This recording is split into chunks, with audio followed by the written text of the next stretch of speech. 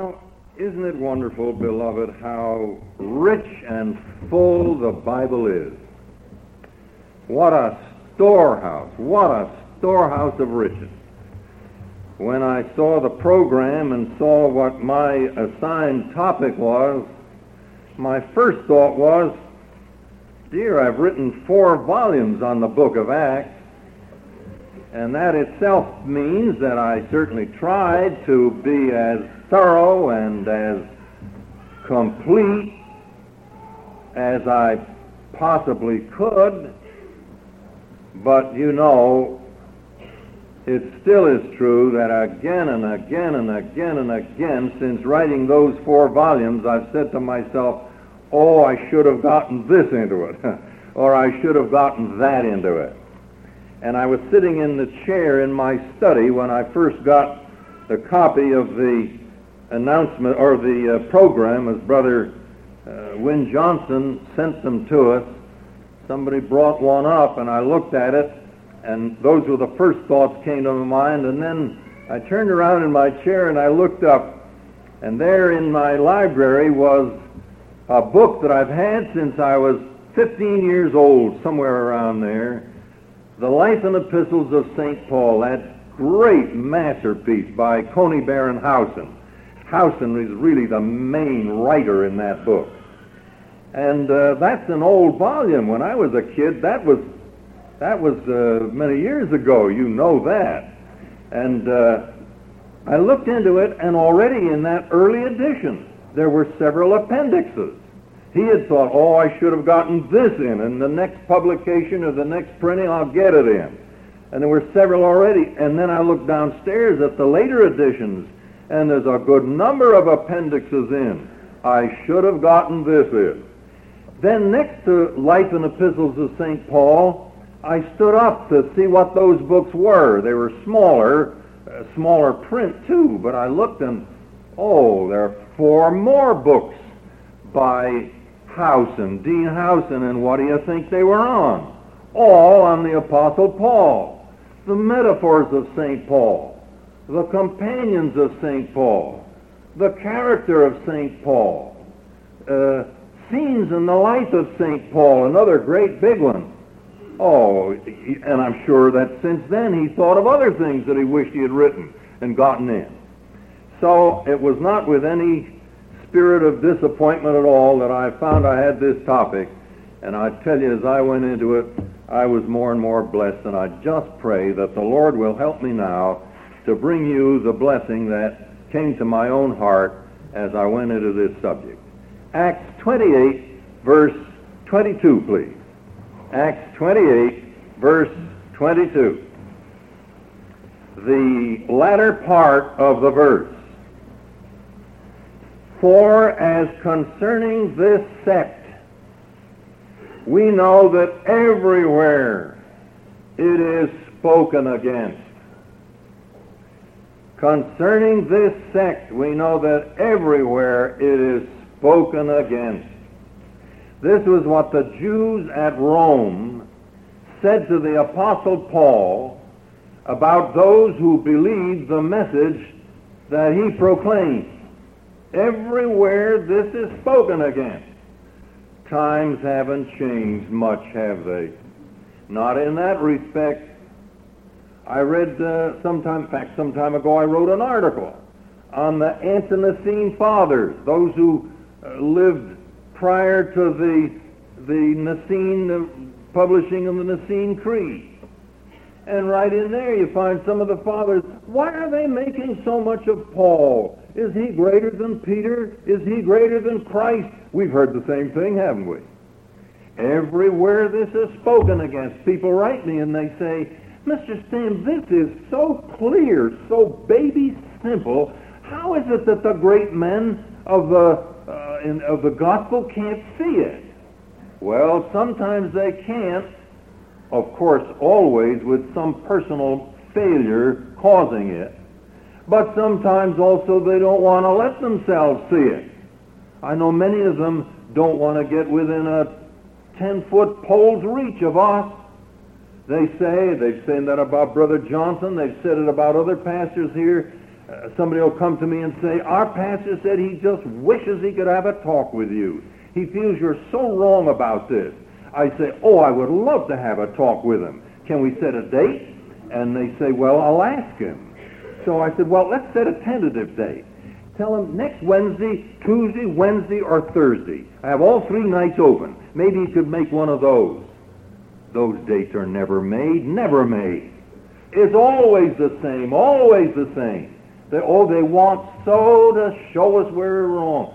They know they can't show us where we're wrong. It's that plain and that simple. That Paul is our apostle for today, and that his message is ours for today. I had a black brother come in, a dear friend of ours, comes in every once in a while. He works hard on the south side of Chicago.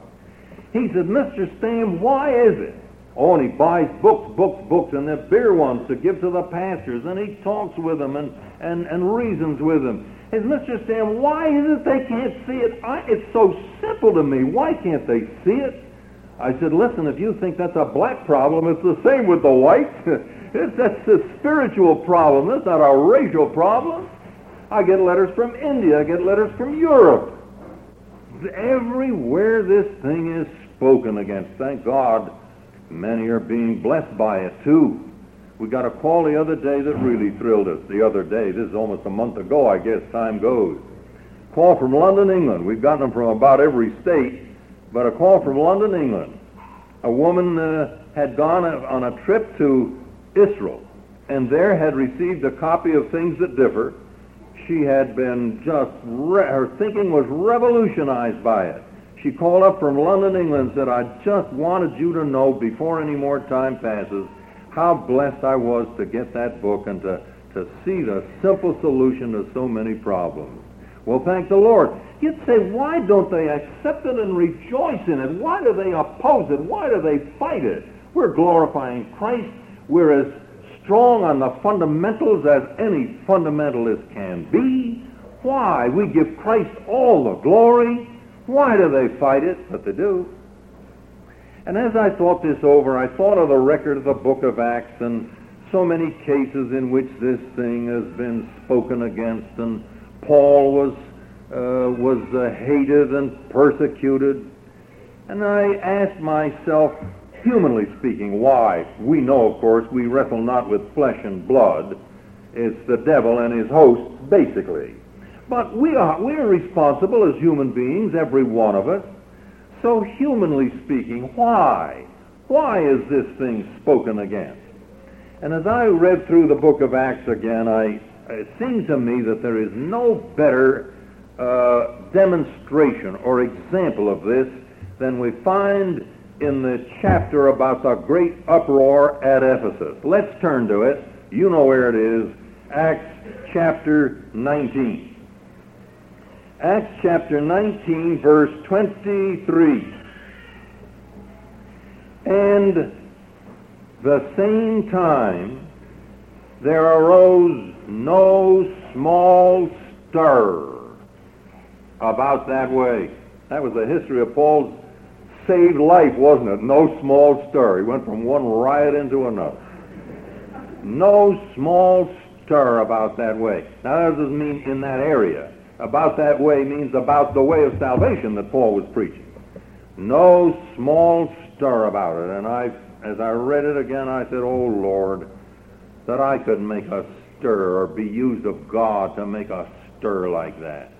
That we of the Berean Bible Fellowship could be used to stir things up for Him and for the wonderful truth of the grace of God. What caused this stir? Let's start there. Let's start with Paul's side first, the side of right. Well, let's see, what was his way of, what was his manner of approach? What was his way of working and preaching? Did he have some agitators and activists and revolutionaries to help him stir things up? You know he didn't. Did he start any parades or marches or petitions or anything of that kind? You know he didn't. Never started a political thing or a social thing in his life. That is, after he was saved, certainly. Did he, was there a lot of money spent on promotion and $500,000 on advertising? Let's do it big. No, he did it big, but not that way. Let's see how he did it. He tells himself. Now in the 20th chapter, he's looking back. Let's go to chapter 20. Verse 17. And from Miletus he sent to Ephesus. This is after the uproar, some time after he had returned. He called for the elders of the church. And when they were come to him, he said unto them, you know, he often uses that phraseology. He looks into their eyes, as it were. He looks into their conscience and says, you know this. You know, from the first day that I came into Asia, after what manner I have been with you at all seasons, consistently, serving the Lord with all humility of mind, and with many tears and testings, which befell me by the lying of in wait of the Jews, and how I kept back nothing that was profitable unto you, and have showed you and have taught you publicly and from house to house, testifying both to Jews and to Greeks repentance toward God and faith toward our Lord Jesus Christ.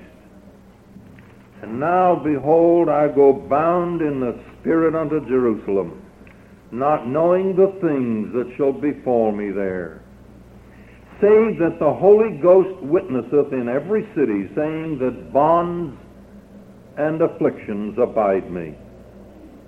But none of these things move me, neither count I my life dear unto myself, that I might finish my course with joy, and the ministry which I have received of the Lord Jesus, to testify the gospel of the grace of God. That's all.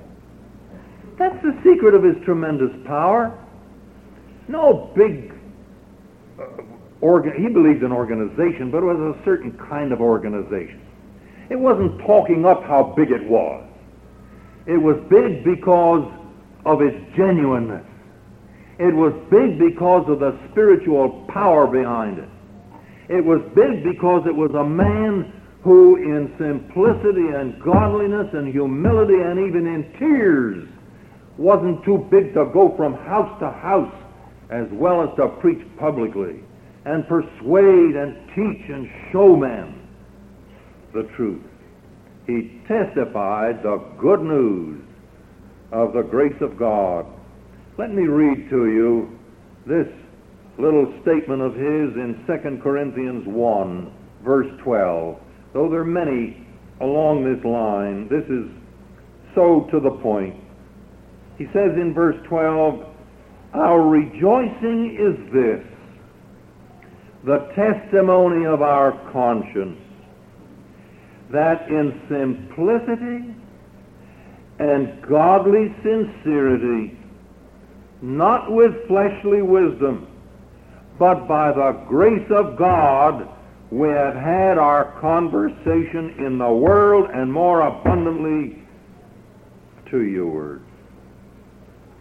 Now, in other words, we have here a simple man bearing witness of what Christ had shown to him and revealed to him.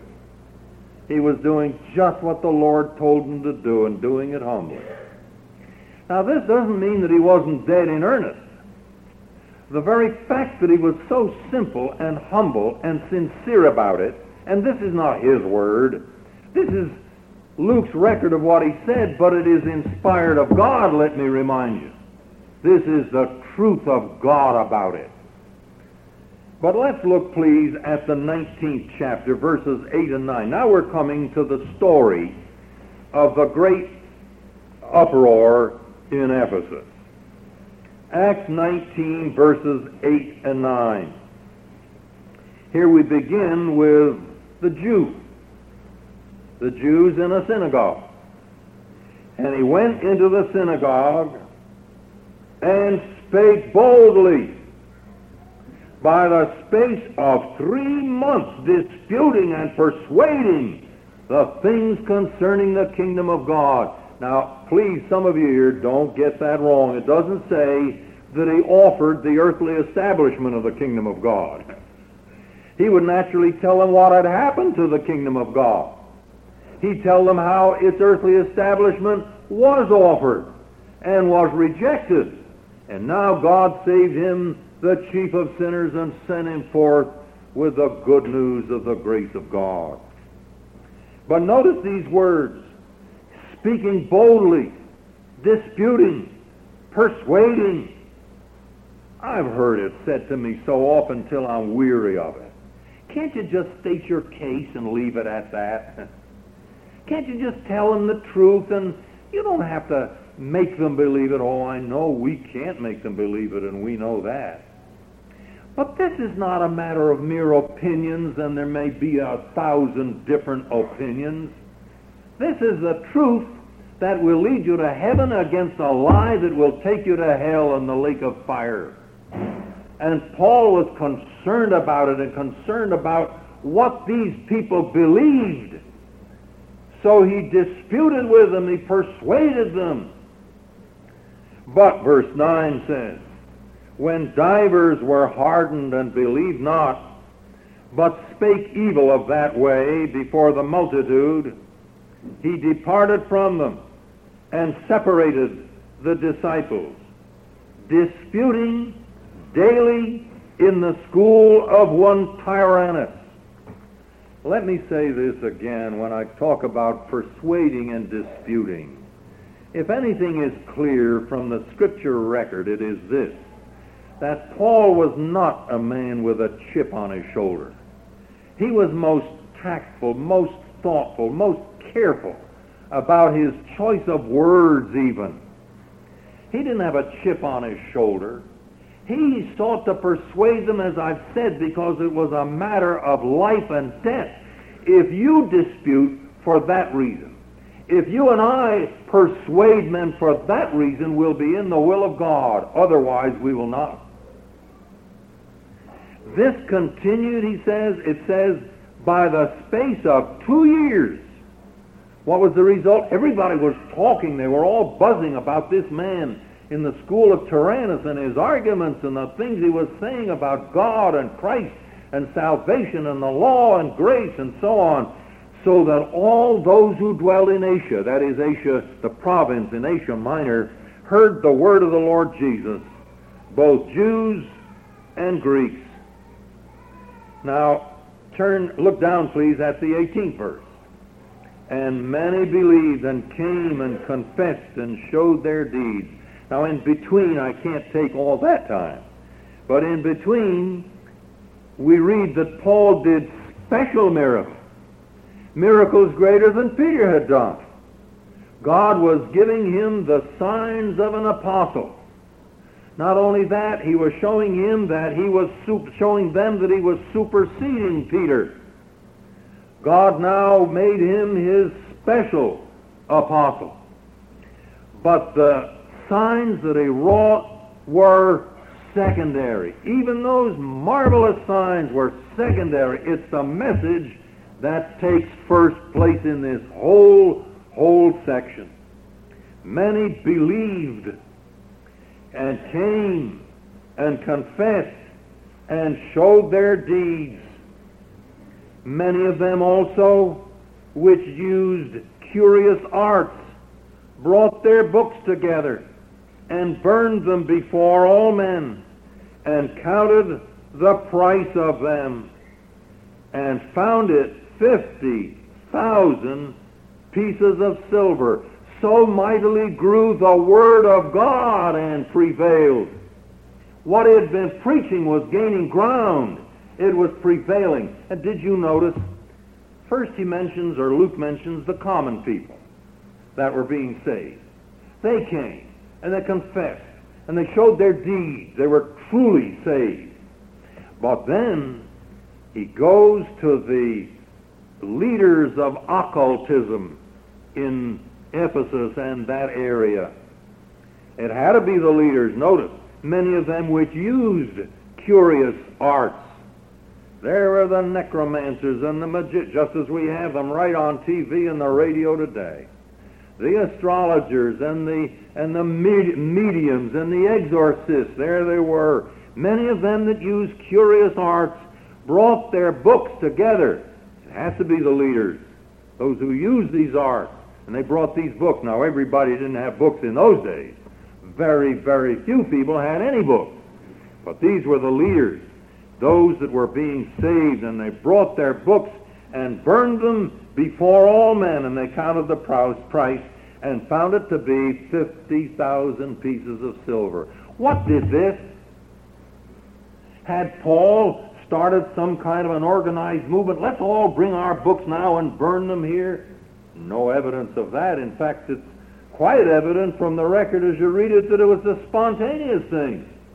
These leaders of the occult were being saved, and so great was the transformation in their lives that they brought their books with all this about astrology and all the other arts, they brought them and they burned them.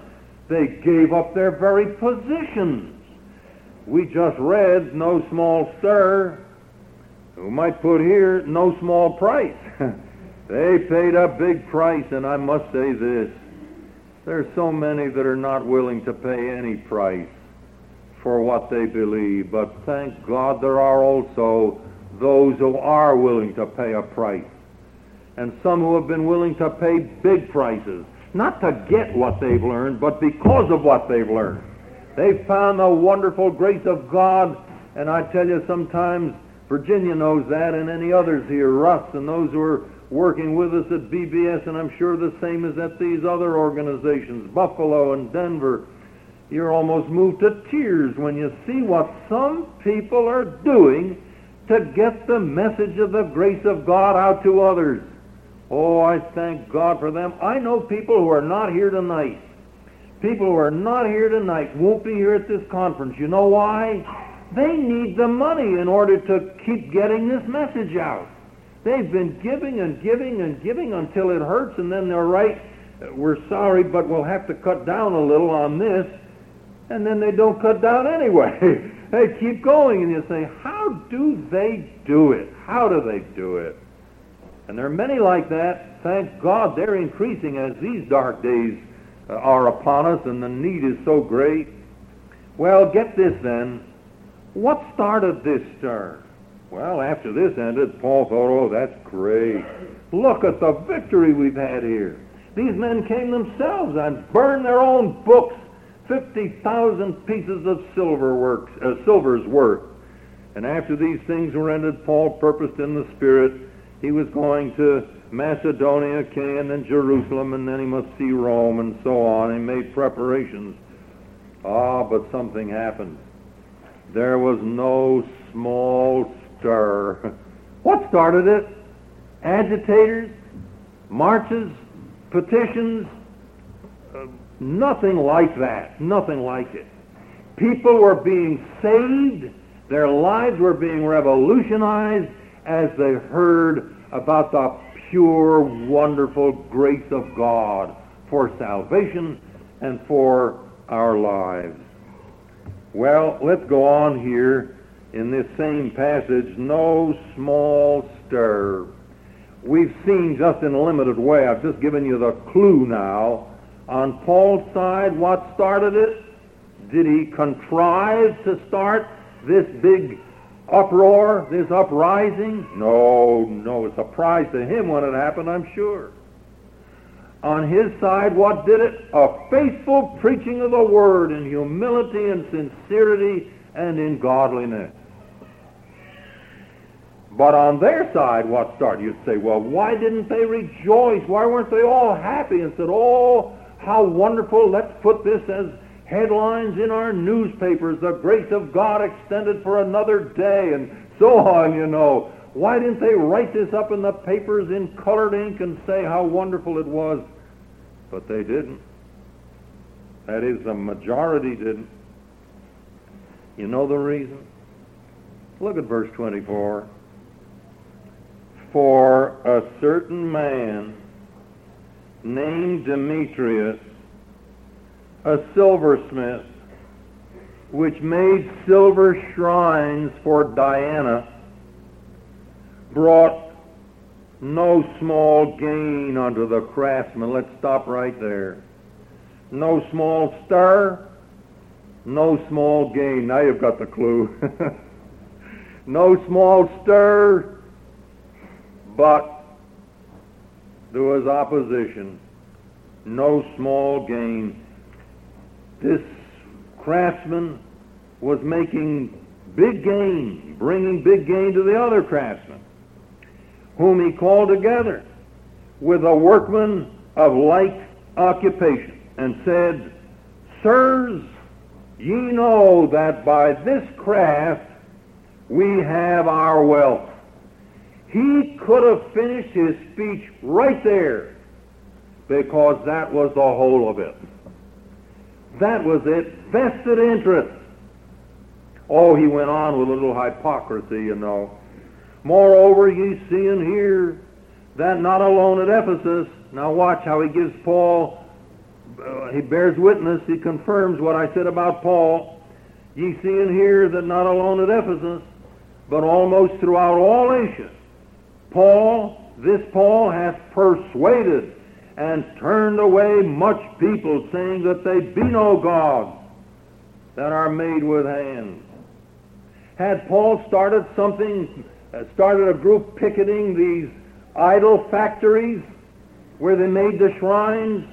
Did he have them marching false gods? They're making false... No. It only hurt them indirectly. He wasn't after them. He was after people seeing the truth.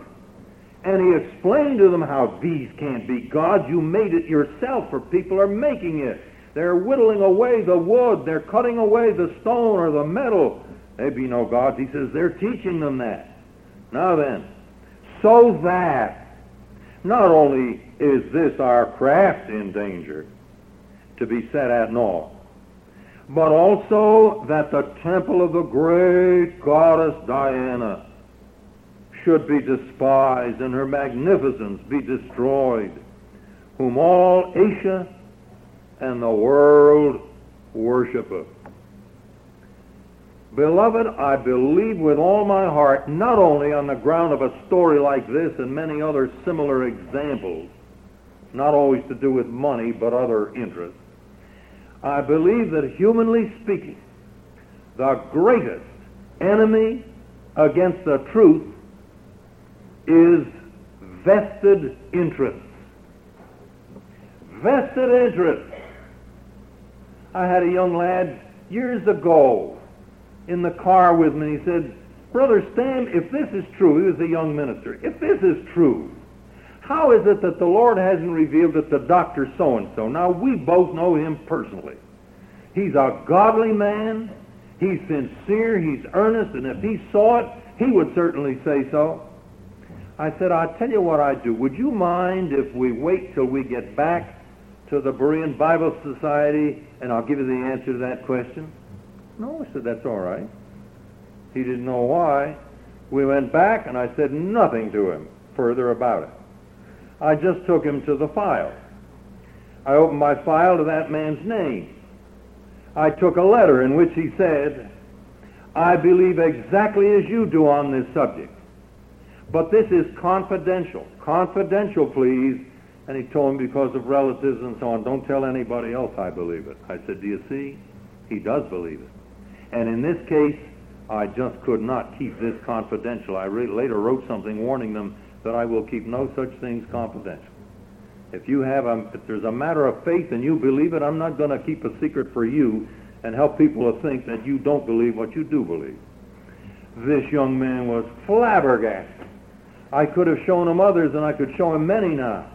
A letter from this happened to be a Methodist. I'm not hitting the Methodist. Could be Presbyterian, Baptist, Reformed, Christian Reformed, Episcopalian, anything. But this is the Methodist minister. He wrote me, "Dear brother, what a blessing I've gotten out of your writings, and I believe 100% as you do. And I would come out for it openly, except that I have 3 daughters to put through college." That's true. As I stand here before God, we have many letters of that type. Reasons why they can't come out. One brother said here just yesterday, if we had all the Secret Grace believers with us, this ground could never hold them. Or if this message became popular overnight, these grounds could never hold the preachers that would say, "I've seen that for years. I believed it all the time." You see? But vested interests are keeping them from doing it. A good, large church, a pension, the things that they've written, human pride, something that is valuable to me above God. Now think of the first law of the 10 Commandments. "I shall have no other God before me." Here it was this big business they had. This was important to them. They said, "Oh, no, this can't be. He's turning away people from Diana. That's a terrible thing, especially since it is hurting our finances." Don't you think many Christians aren't that way? In a more subtle way, but it's the same thing. Now then, and when they heard these things, what things? 2 things. Money and religion. Diana and their craft. When they heard these things, they were full of wrath. Now this is the craftsmen yet, it's not the public. They were filled with wrath, and they cried out, saying, "Great is Diana of the Ephesians." What they really meant, those hypocrites, what they really meant is, let's do away with that Paul. Don't let's lose our craft because of him, you see. But they said, "Great is Diana." How hypocritical religion can make us. And the whole city was filled with confusion. And having caught Gaius and Aristarchus, verse 29, men of Macedonia, Paul's companions in travel, they rushed with one accord into the theater. "Come on, let's make something of this." And they took these 2 and rushed into the theater with them. And when Paul wanted to be with his friends, he wanted to be right there in the fight. Paul would have entered in with him, but the disciples wouldn't let him. Oh, thank God for that. He very well might have been killed had he gone in, but they wouldn't let him. And certain of the chief of Asia, which were his friends, these are called the Asiarchs in the original. These were men who were highly respected and generally the judges, at least over the games. And certain of the Asiarchs, which were his friends, sent unto him, desiring him that he would not adventure himself into the theater. We won a court battle years ago with the post office because we had a man in the post office, I can say this now, it's so long ago, a man high up in the biggest post office in the world who was our friend. He was a Roman Catholic. He was a veteran, he's dead now, a veteran in post office work, but somehow he respected us, that's all. He'd call me on the phone and say, "I haven't seen you for quite a while now," and I know what he meant. He didn't dare talk over the phone. I said, "Okay, I'll come in sometime." I'd go see him the next day. He'd say, "Don't you give up this fight, because there's no question about it. You have the right to this with second-class fight." And finally, it got to Washington. And the Washington judge called me aside and he said, "Are you the defendant in this case?" I said, "Well, the Berean Bible Society is, and I'm its president." He said, "Well, it's almost unbelievable, but this is how the judiciary often is today, and I don't mean to run them down, I'm just telling a fact, and I want to show how it's to the glory of God these things happen." He said, "I think you ought to know that I hate religion." I was amazed. I said, "Well, as a matter of fact, I hate religion too." I said, I think religion is empty and hollow, nothing in it. Well, he said, you're a fundamentalist, aren't you? I said, well, people have different ideas of fundamentalism, but I believe in the fundamentals of the Christian faith. Yes, in that case, I'm a fundamentalist. He said, harumph, and he walked off. Oh, and I was so discouraged. And I called up one preacher, every preacher I knew in the Chicago area, and said, please pray. I don't know, we've fought this thing for almost 3.5 years, and here comes a judge in Washington, and he says something like that. And we got a lot of churches praying for us, and do you know what? This is the fastest ruling we got in the whole battle. In 2 weeks, a 40-page ruling in our favor. We won it. The same man that had said, I hate religion, ruled for us. And I think you can understand such things too, but above it all, God is on the throne. But here were these Asiarchs, and they were his friends, and they sent to him, desiring him that he would not adventure himself into the theater. So the thing went on. Verse 32, some therefore cried one thing and some another, and the assembly was confused, and the more part knew not wherefore they were come together. Brother Bergener showed us the other night, the word assembly here is a simple word for church, ecclesia. And this ecclesia is pretty much like the church, even the body of Christ, isn't it? How many good fundamentalist ministers there are and their congregations, but they're confused. The more part don't know wherefore they've come together. You ask them, what are you coming to church for? And what do you do your work here in general in this testimony? Well, we're trying to carry out the Great Commission. Oh, you believe you preach salvation through water baptism? People have to be baptized? Oh, no, Brother Stam. We don't believe that baptism has a thing to do with salvation, but the Great Commission says so. Do you speak with tongues and prophesy and pick up serpents and drink poison? It doesn't hurt you? Oh, no, the days for miracles has passed. We understand that. But the Great Commission says you should do it, you know. And so you could go on. They're confused. Has the church ever been more confused than it is today?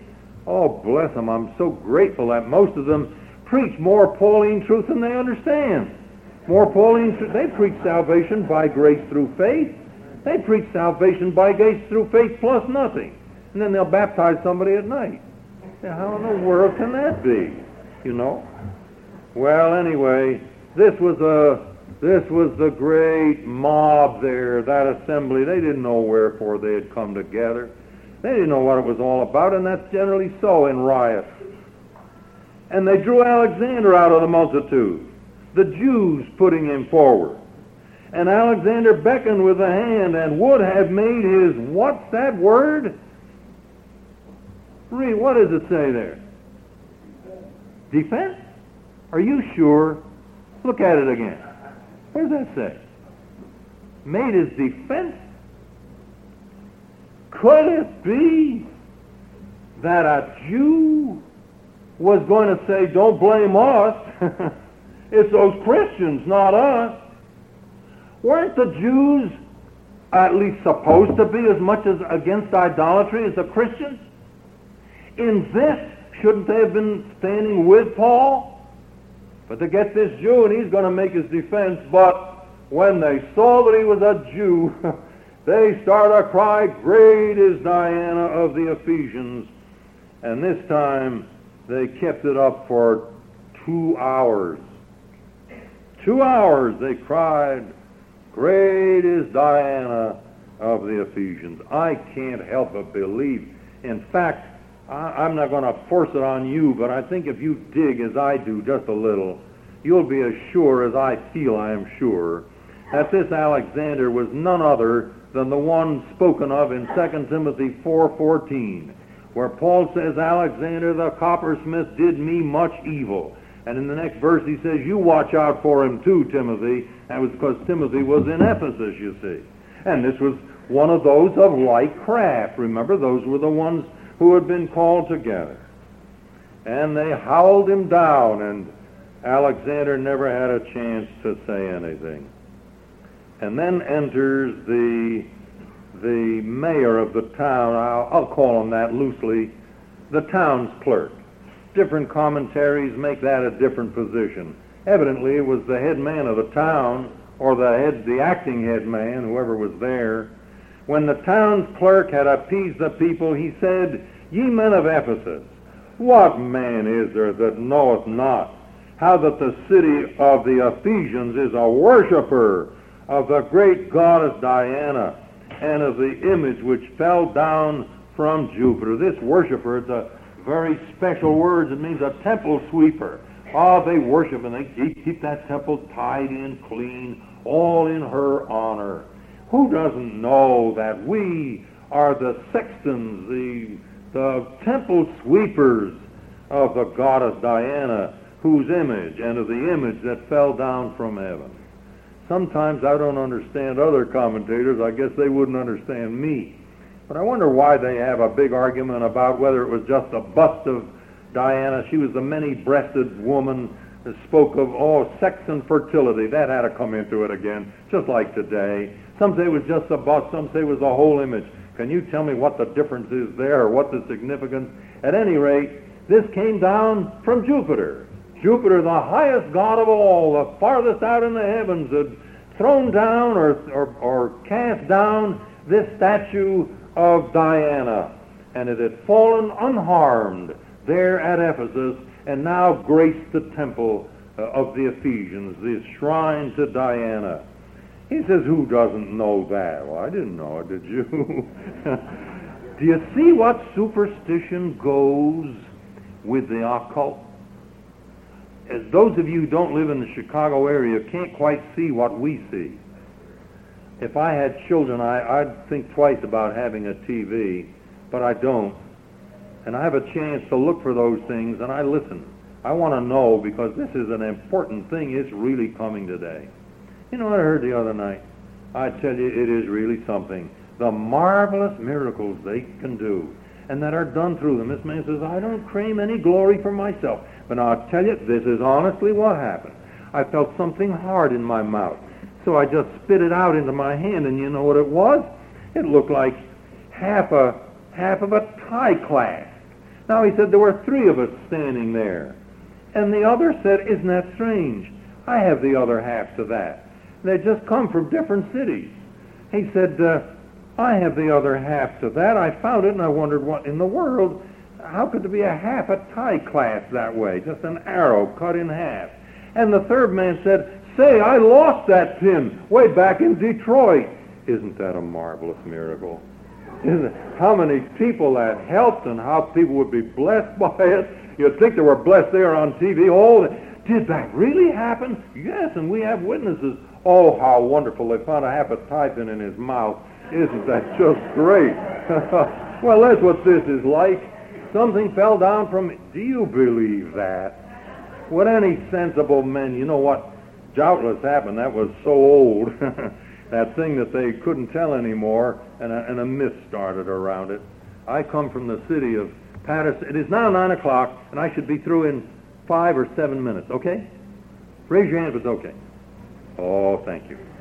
Well, I come from the city of Patterson, New Jersey. And there was a little Roman Catholic church there. And if any Roman Catholics here, my dear friends, I love you. I don't say this unkindly. There are so many of these things happen in the Roman Catholic Church. And perhaps you'll recognize it as the kind of thing that does happen. There was this little church, very poor, and a poor priest labored there. And there was a change, a switch. They got another one. Do you know what he found? They were breaking open the walls. They were going to make some renovations there. And they found the statue of Jesus. The one with the open heart. Perhaps you've seen it. And the heart was actually bleeding. And he got a witness. And the 2 of them swore to it. And the papers were filled. And they started a novena to St. Jude. And the lines up, they were lined up to get in that church every day to say their novenas to St. Jude. And they put their thanks for answered prayers from St. Jude in the papers every day. And the next thing, as the money came rolling up, now it's a good-sized church, a very large one in the city of Patterson. That, forgive me, my dear friend, if you're a Roman Catholic, that is the superstition that goes with idolatry. That is the superstition that goes with idolatry. This statue fell down from heaven and so on. But anyway, I want you to notice now that even though this mayor, we'll call him, was a darkened pagan, he was still a just ruler. And we had better thank God for any just government he gives us. Look what it says here. He says in the 38th verse, wherefore, wait a minute, 37th verse. Seeing then, 36, that these things cannot be spoken against, ye ought to be quiet and to do nothing rashly. For ye have brought hither these men, which are neither robbers of churches or blasphemers of your goddess. Wherefore, if Demetrius and the craftsmen which are with him have a matter against any, the law is open. They're deputies, they're lawyers and judges. Let them plead one another. But if ye, you listeners, inquire anything concerning other matters, it shall be determined in a lawful assembly. For we are in danger of being called in question for this day's uproar, whereby we may give an account of this day's concourse. We'd better be careful. These men have done nothing. They've only been preaching. They've been saying things that they believe. But they haven't hurt you. They haven't done anything to these craftsmen. Well, how grateful we should be, beloved, for the power of lawful government and any who dispense it rightly and justly. And how God was in it. For now Paul could leave. He had been defended by men respected, the Asiarch. They were his friends in this whole thing.